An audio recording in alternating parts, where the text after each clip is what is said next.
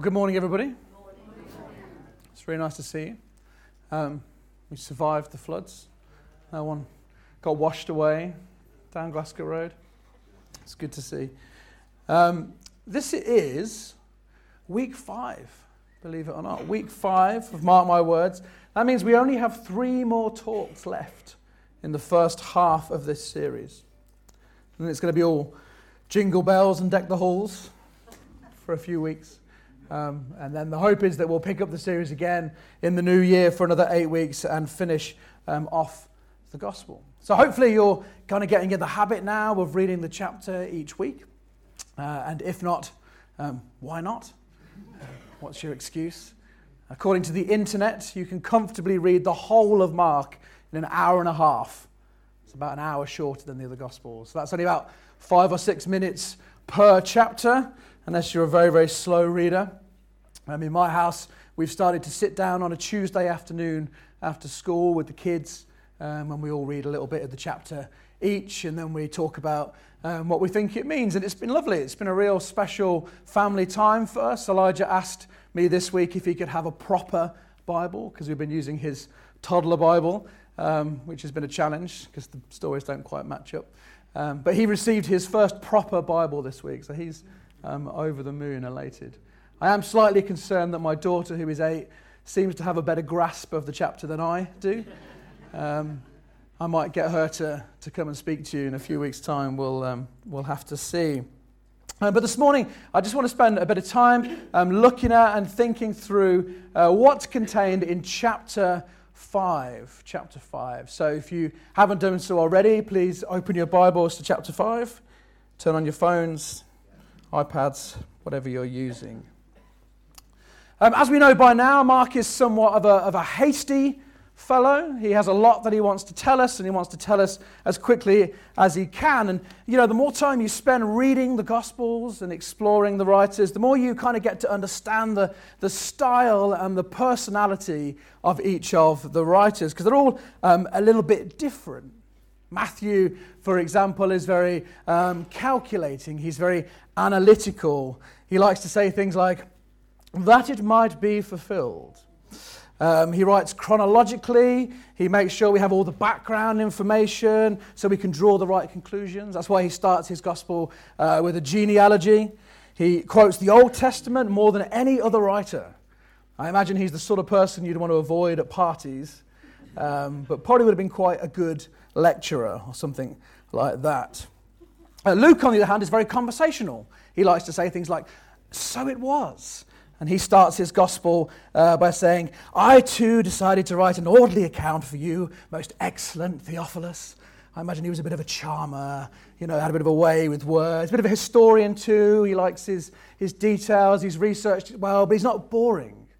Luke likes to tell us about Jesus' emotional journey. He explores his childhood with us. I imagine he'd have been a great dinner guest. Lots to say, lots of interesting information. John, on the other hand, writes from the heart. His is a deeply personal gospel. He was the only disciple gospel writer that was there, and he refers to himself as the one who Jesus loved. It was me, guys. He loved me. And he wants you to know that Jesus loves you as well, and he's not bothered about chronology or presenting an orderly account. He's a storyteller. He begins his gospel with the creation of everything, and then says, and by the way, the one who created everything also came to earth.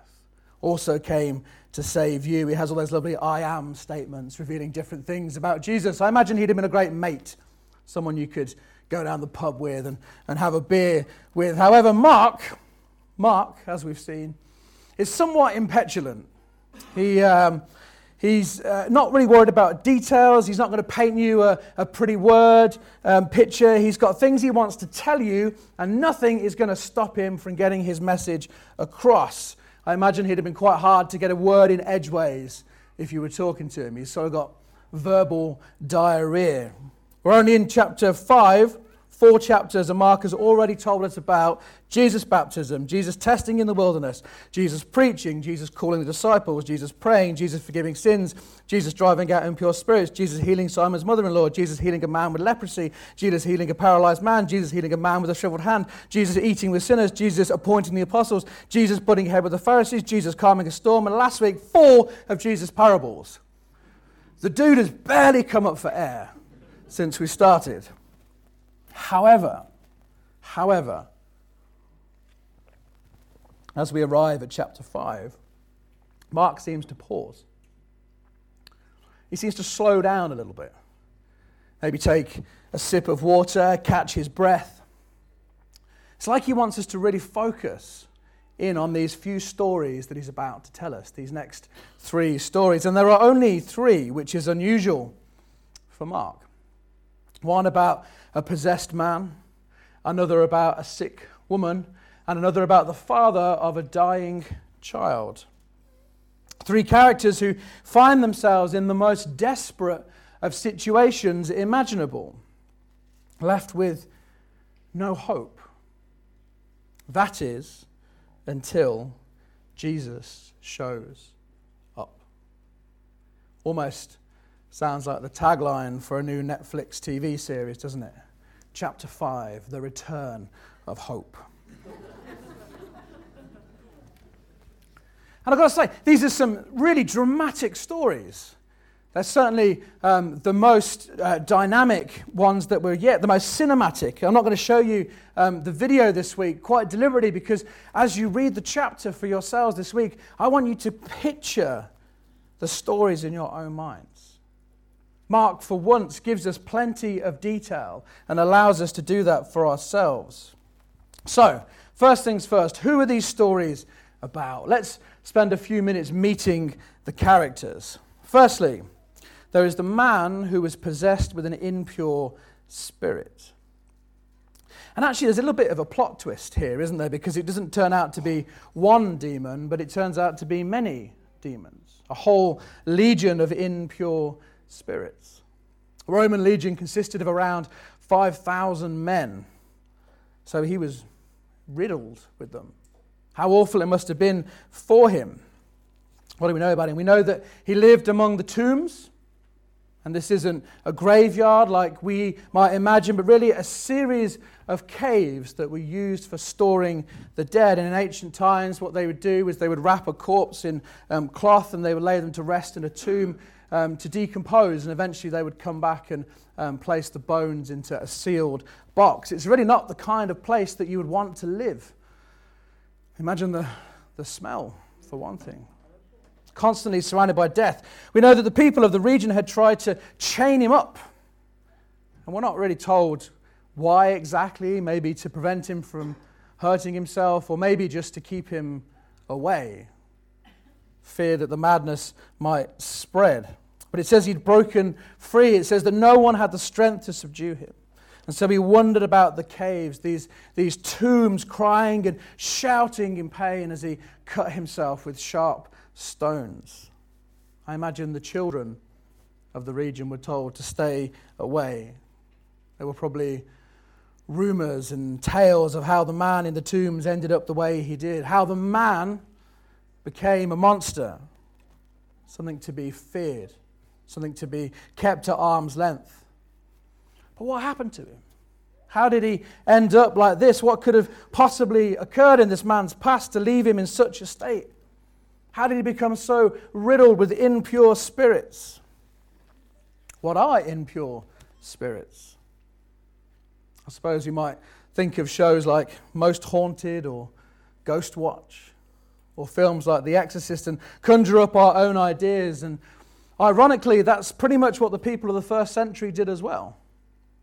Much Jewish thought concerning demons or evil spirits doesn't come from Scripture, but from other popular writings that existed at the time. Jewish rabbis had their own ideas and opinions of what they were and how they could be controlled and whether they were good or bad or whether they were useful or not. And opinion was divided. Actual references, demonic beings or demons in the Old Testament are few and far between. In fact, there's no word for demon in Hebrew, the language of the Old Testament. When the idea of a demonic force is conveyed in the Old Testament, it's normally in the context of a false idol or a false god, a spirit that does not come from Yahweh, the God of Israel. For example, Deuteronomy 32, 16, 17 says, they stirred him to jealousy with strange gods, with abominations they provoked him to anger. They sacrificed to demons that were no gods, to gods they had never known, to new gods that had come recently, whom your fathers had never dreaded. And sometimes the Hebraic word is translated as demons, other times it's false idols or false gods. Remember a couple of weeks ago in Mark 3, Jesus is accused of being in league with Beelzebul, the prince of demons. If you look in 2 Kings 1, you can find a reference to Beelzebub, the false god of Ekron. And so we see from Scripture that impure spirits and demonic forces have their roots in false idols and improper worship. The man had opened himself up to the influence of evil in his life, and he had allowed him to take a hold of him. I just want to pause for a minute and say that sometimes in Christian circles there can be a lot of confusion over whether someone has a demon, a demonic presence in their life or not. And sometimes people assume, for example, the issues of mental health are demonic manifestations when they're not. And ultimately that can be unhelpful for the person who is suffering. Some people think that they see demons and the demonic wherever they go, while other people think that, well, it's all just kind of made up. It's just nonsense, bunkum. That everything can kind of be explained some other way. But I want to suggest to you this morning that it's not either or, but both and. Christian author C.S. Lewis puts it well when he says there are two equal and opposite errors into which our race can fall about the devils. One is to disbelieve their existence. The other is to believe and feel an excessive and unhealthy interest in them. And I think sometimes people can open themselves up to demonic forces entering their lives, but as Christians we have nothing to fear because we have the Holy Spirit. And I want to say that to you this morning.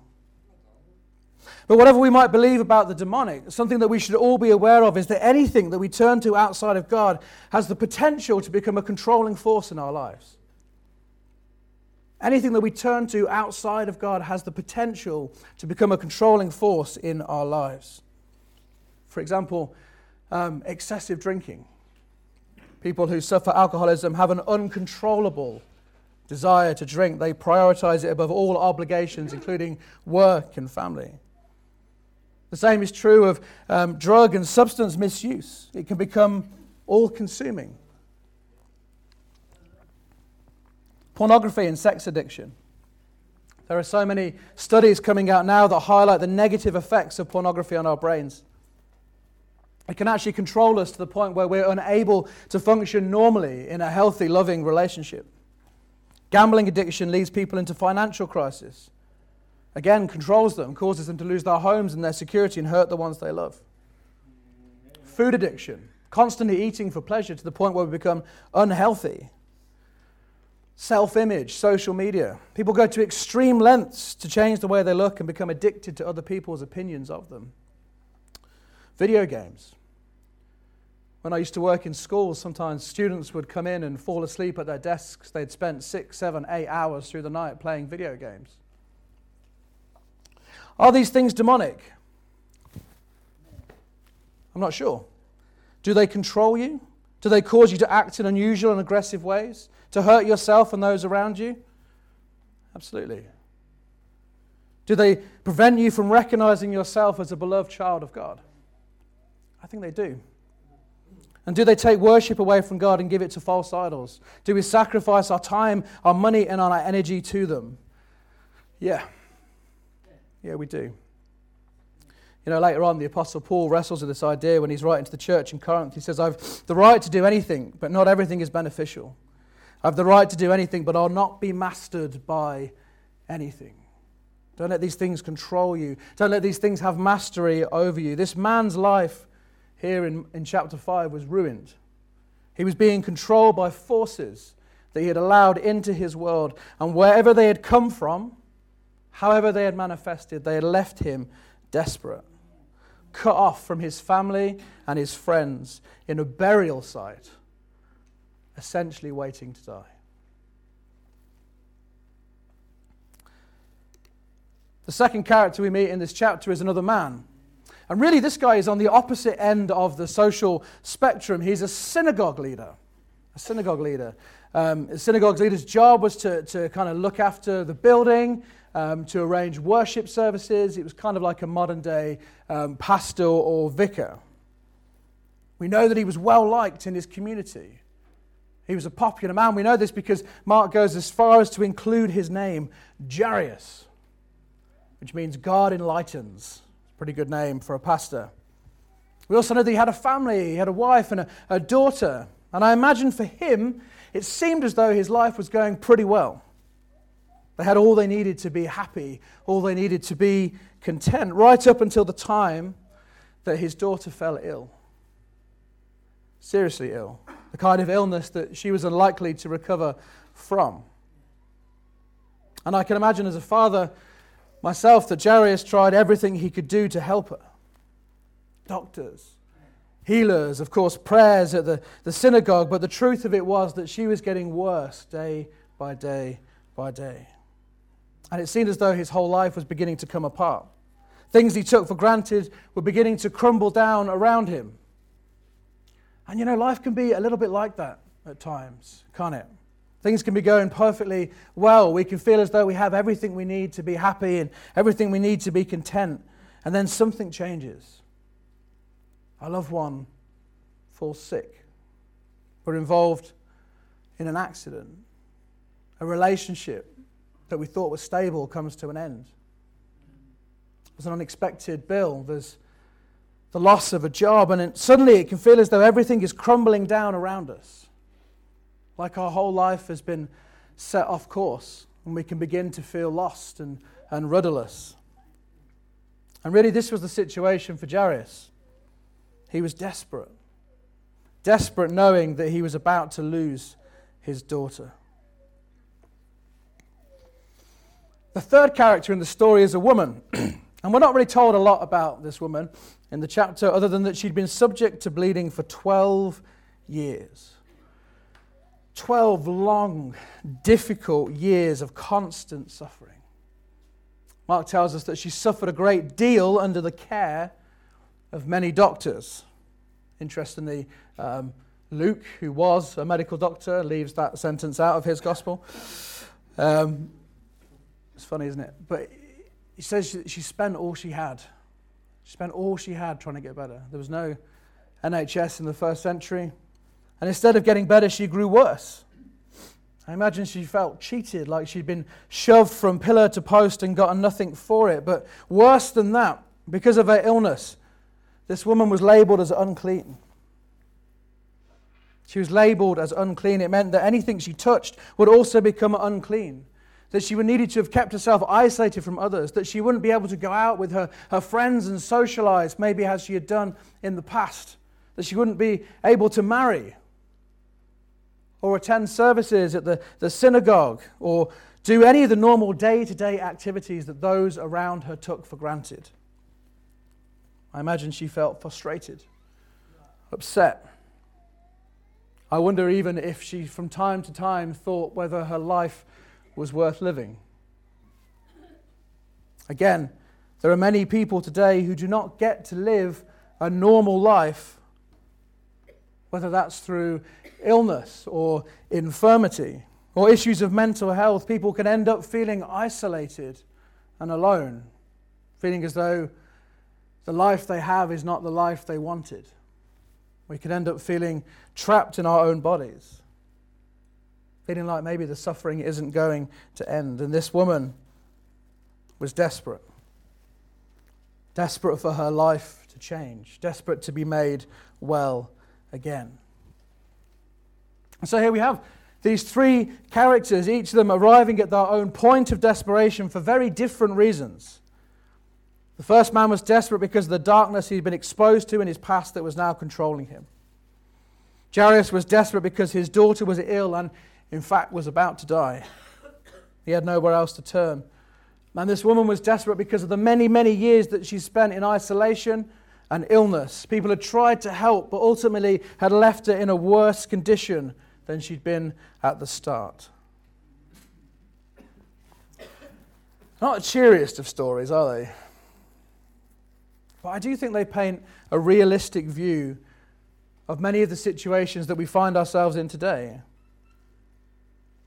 I imagine you can relate to one or more of these situations in your own life. Certainly, as I read them this week and prepared, people came to my mind that I know and love and care about. And you know, even as Christians, we're not immune from this.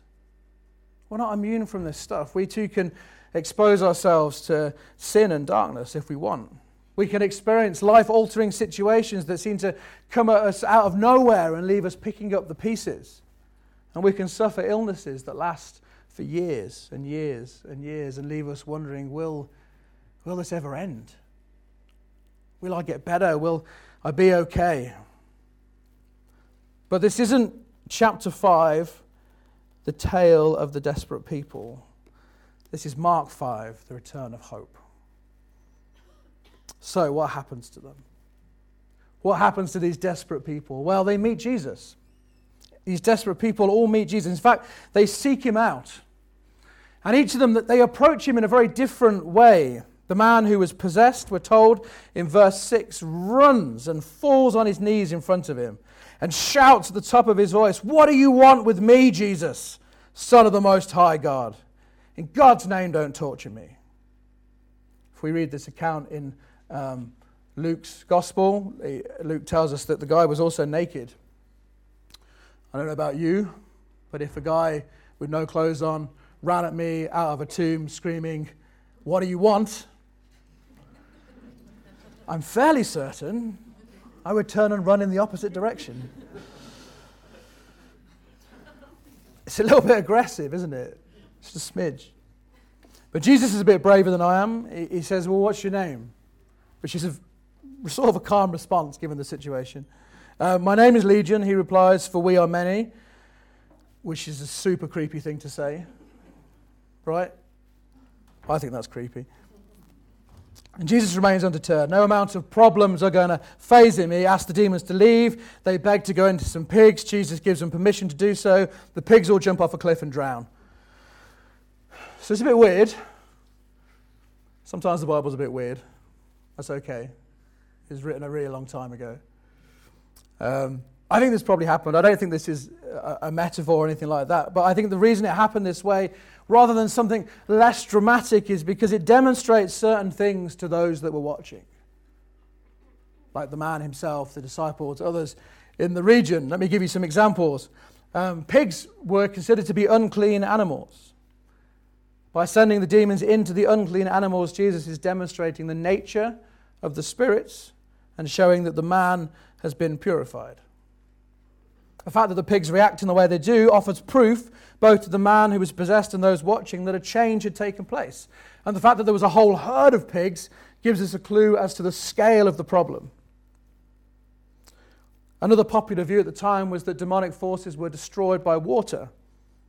The fact that the pigs jump into water and drown would have demonstrated a clear end to the nefarious purposes of the spirits. You see, what had happened was really just a physical representation of something that had taken place in the spiritual realm. Jesus had freed him from the controlling forces in his life by sending them to their destruction. He'd freed him from the past. He'd freed him from the darkness that had manifested itself. And he wanted everyone in attendance to become aware of the change that had taken place. I mean, he could have just said, "Be gone." But how would anyone have known that things were different unless they spent time with the man? And we already know they were not prepared to do that. They wanted nothing to do with him. But now the story had changed. Now there would be new rumors. The man was no longer a monster, but the monster had been destroyed by Jesus, bound in the unclean swine and sentenced to death in the ocean. Sort of a cool story, isn't it? It's the sort of story that you would want to hear firsthand down the pub. And in fact, that's exactly what Jesus tells the man to do. He says, "Go and tell others what's happened to you." And this story really is a profound statement on the authority of Jesus to free us from darkness and to free us from our past. The second approach to Jesus in this chapter is not an aggressive one, but more of an entreatment. We're told that Jairus spots Jesus in the crowd, that he falls at his feet, and that he pleads with him earnestly. He says, my little daughter is dying. Please come and put your hands on her so she'll be healed and will live. We're told later in the chapter the girl was 12. That's the age of adulthood in Orthodox Judaism, but she was still his little girl, his precious daughter. He must have had great faith that Jesus could do something, and when Jesus agrees to go with him, he must have been so relieved. Hope renewed, a chance that this story might have a happy ending, but as they're on the way, Jairus receives the news that it's too late. His daughter has passed. A moment of shock and horror, the realization that the worst thing that could have happened has happened. It's the news that no parent ever wants to hear. But Jesus doesn't flinch. In the same way that he doesn't back down when the demon-possessed man runs at him, he refuses to back down now, even in the face of death. I don't know if I'm allowed to use the word badass in church, but I think it describes Jesus really well in this chapter. Mark actually says that Jesus ignores them. He doesn't even acknowledge their message of gloom. Instead, he turns to Jairus and he says, "Don't be afraid. Don't be afraid. Just believe. I got you. I got this." And Jesus is not fazed by death in the slightest. He's undeterred. When all hope is gone, Jesus remains steadfast and resolute. Even when he arrives at the house and is laughed at for suggesting the girl was merely asleep, it doesn't bother him because he knows a deeper truth. He says to the man's daughter, "Little girl, I say to you, get up." And his words bring her back to life. Incredible. Incredible. My favorite thing about the story, though, is at the very end, he says to Jairus, he says, "Would you just go and fix her a snack? Go and make her some food." So normal, isn't it? But the point is that this man gets to be a father again. How beautiful is that? It must have meant everything to Jairus. The third person in the chapter approaches Jesus not with aggression or solicitation, but in secret. Told that she hides herself in the crowd and deliberately approaches him from behind like a ninja. Her thought process is that if she can just kind of touch the edge of her cloak, then that would be enough. That would be okay. That would be enough for her to receive her healing. Again, wow, amazing faith that she must have had. And we see that her faith is rewarded. Mark says as soon as she gets to him, that the bleeding stops. And I guess if you've been suffering for 12 years or something, you would notice a change, wouldn't you? But then Jesus stops, turns around to face the crowd of which she was a part and says, "Who touched my clothes?" Imagine just for a minute that you were that woman. How would you have felt in that moment? All these years of isolation and loneliness, and now this famous rabbi, this teacher, this healer is calling you out of the crowd. What's worse than that is you're standing next to Jairus, the leader of the synagogue, a place you were forbidden to attend because of your illness. What would he think? What about the crowd that you're a part of? What would they think, knowing that you'd snuck in, that you may have touched them and made them unclean as well? Do you speak up or remain silent? What if he's mad at you? What if he wants to take away your healing because you didn't ask permission? Panic would begin to set in. Jesus' followers, they try and get Jesus to move on. They tell him to stop being silly, but he remains rooted to the spot, looking for you. Jesus is steadfast again. Mark tells us that she responds in fear. She falls at his feet, confesses what she's done and why she did it. The whole truth, he says. And Jesus' response is so beautiful. It's so beautiful. He says, daughter, your faith has healed you. Go in peace and be freed from your suffering." He doesn't call anyone else daughter that we know of. It's this incredible term of endearment and love, and then in front of everyone he pronounces her healing, not because she touched his cloak, but because she had faith in him. And what he's doing is restoring her in the eyes of those there. No longer would she be considered unclean or an outcast, but someone to be treated like a daughter. It's a real tearjerker. He could have kept moving. He could have allowed her to take her healing and leave, but he wants to give her more. He wants her to know how he feels about her. And he wants the world to know that she is not unclean anymore. And so here are these three people, each with a different approach to Jesus, and each receiving way more than they bargained for. Way more. The demonic forces at work in the first man just want to be left alone. What do you want from me, Jesus? Don't send us away, they beg, but the man was at their mercy, and so Jesus freed him from their control.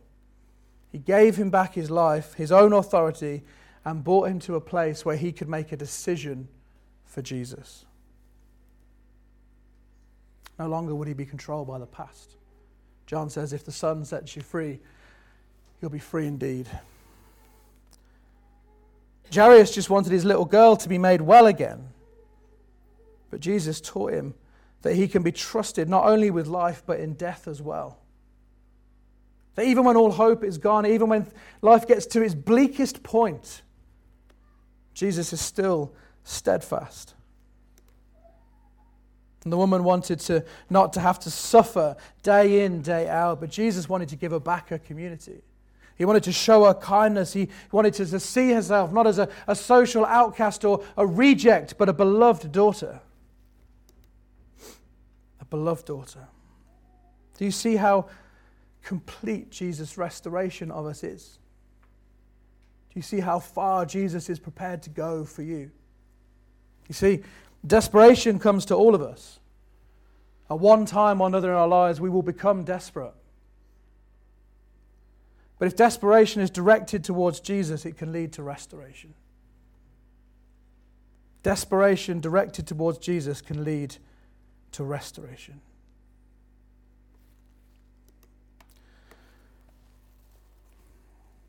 One other thing I want to tell you about these stories before I finish this morning.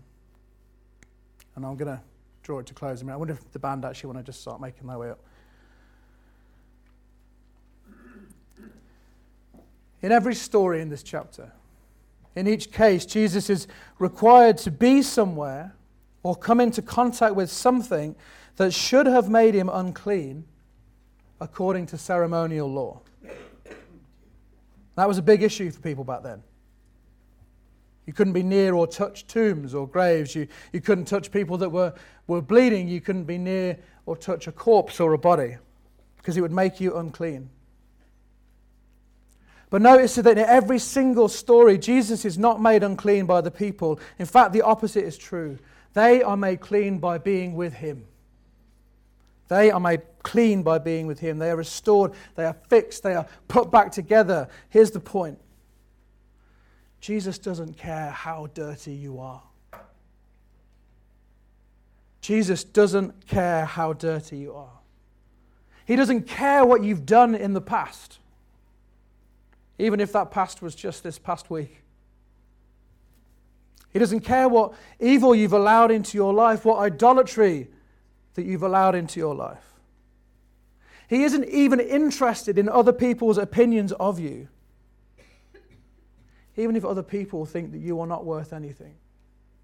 Even if other people think that you are unclean, you cannot be too unclean for Jesus. If Mark is driving at any point in this chapter, I think it's that. And this morning, some of us might have come to think of ourselves as unworthy, as unclean, beyond hope, not worth a second look. But you know what? Jesus calls us sons and daughters. Jesus restores our hope. Jesus gives us another chance to choose him. And he reminds us that even death, for him, is not an end. He's steadfast in his love and his mercy and his grace. He's not backing down. Even if this morning we might want to run at him in anger, like the man out of the tombs, he's not backing down. He's not giving up when death is staring him in the face. And you know what? He's not prepared to move on when he knows that we need a touch from him. He's calling us out of the crowd. What a beautiful Savior we serve. I wonder if you'd stand with me. Let's just close our eyes and just be still for a minute. I want to leave a little room for us to respond to this message in our hearts today. I don't know what you've come in with today. I don't know if you're in that place of desperation yourself for whatever reason. Maybe it's something that you feel has a control in your life. Something that you just keep giving into when you know that you should be stronger, or you feel you should be stronger. I don't know whether it's a situation that's just occurred in your life and it seems to have come out of nowhere, and it's all you can think about it, and it feels like all that stability and that hope has just fallen down. Or maybe it's just that things have been bad for a long time.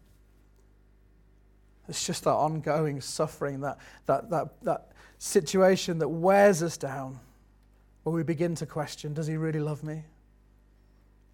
Does he really care about me? Is he even there? Whatever point of desperation you may have come to in your life this morning, I want you to know that Jesus is here for you. I want you to know that he is steadfast, that he is not backing down, that he is not turning around, that he wants to restore your hope this morning. So let's just be still. Let's just let the Holy Spirit work for a minute. Father, we invite you here. God, would you just begin to meet us in this place?